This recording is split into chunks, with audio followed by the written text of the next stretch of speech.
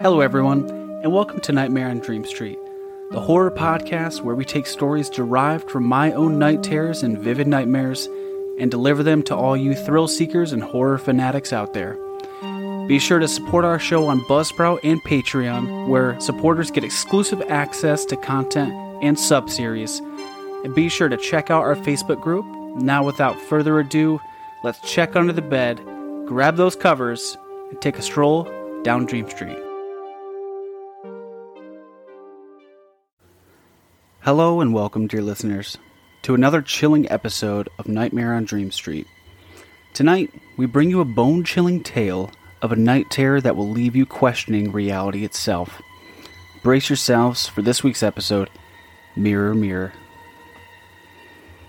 It was a restless night when I, haunted by a dark presence, found myself awake in the dead of the night. The house was shrouded in an eerie silence, broken only by the haunting ticking of an old clock. Little did I know that this night would take me on a terrifying journey into the unknown.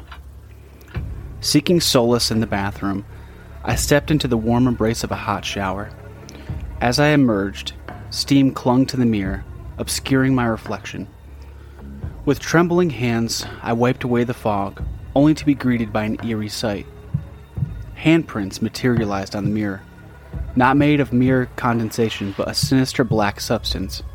Frantically, I tried to wipe away the haunting marks, but my efforts only smeared the darkness across the glass. In an instant, the mirror became a gateway to a nightmare.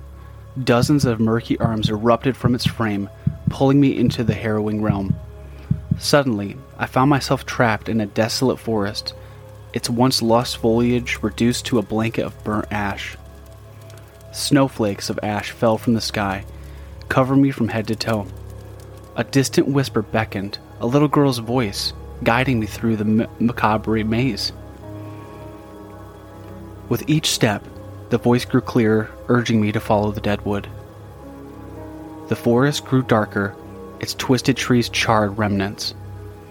The ground swallowed my footsteps, layering ash with every move. Yet I persisted, desperate for answers and a way out. Finally, another clearing emerged before me, but this one was different. No ash coated its surface, only a peculiar black substance resembling hardened cement, somewhat like marble. In the center floated a solitary red door, weathered and ominous. The girl's voice echoed once more, instructing me to follow the deadwood. With trepidation, I approached the door.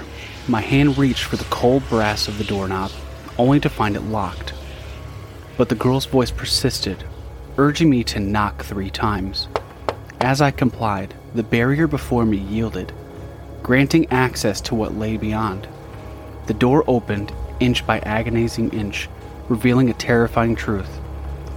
And just as I was about to uncover the secrets that awaited me, I awoke.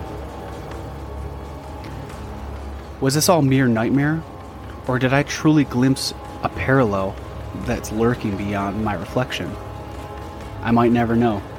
But remember, dear listeners, sometimes the line between dreams and reality is disturbingly thin.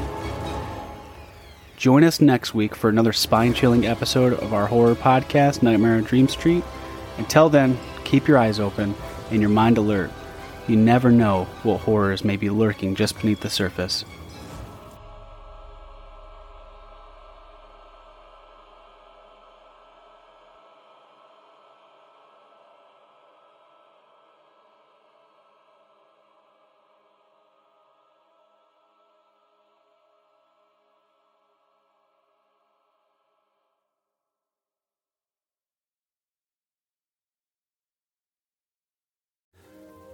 If you enjoyed this episode and story by yours truly and us here at Nightmare on Dream Street, be sure to follow us on Facebook and support our show on Buzzsprout and Patreon. We also accept submissions of our fans' stories, and supporters get access to exclusive content and the opportunity to chat with me one-on-one and access to our Nightmare Members Discord.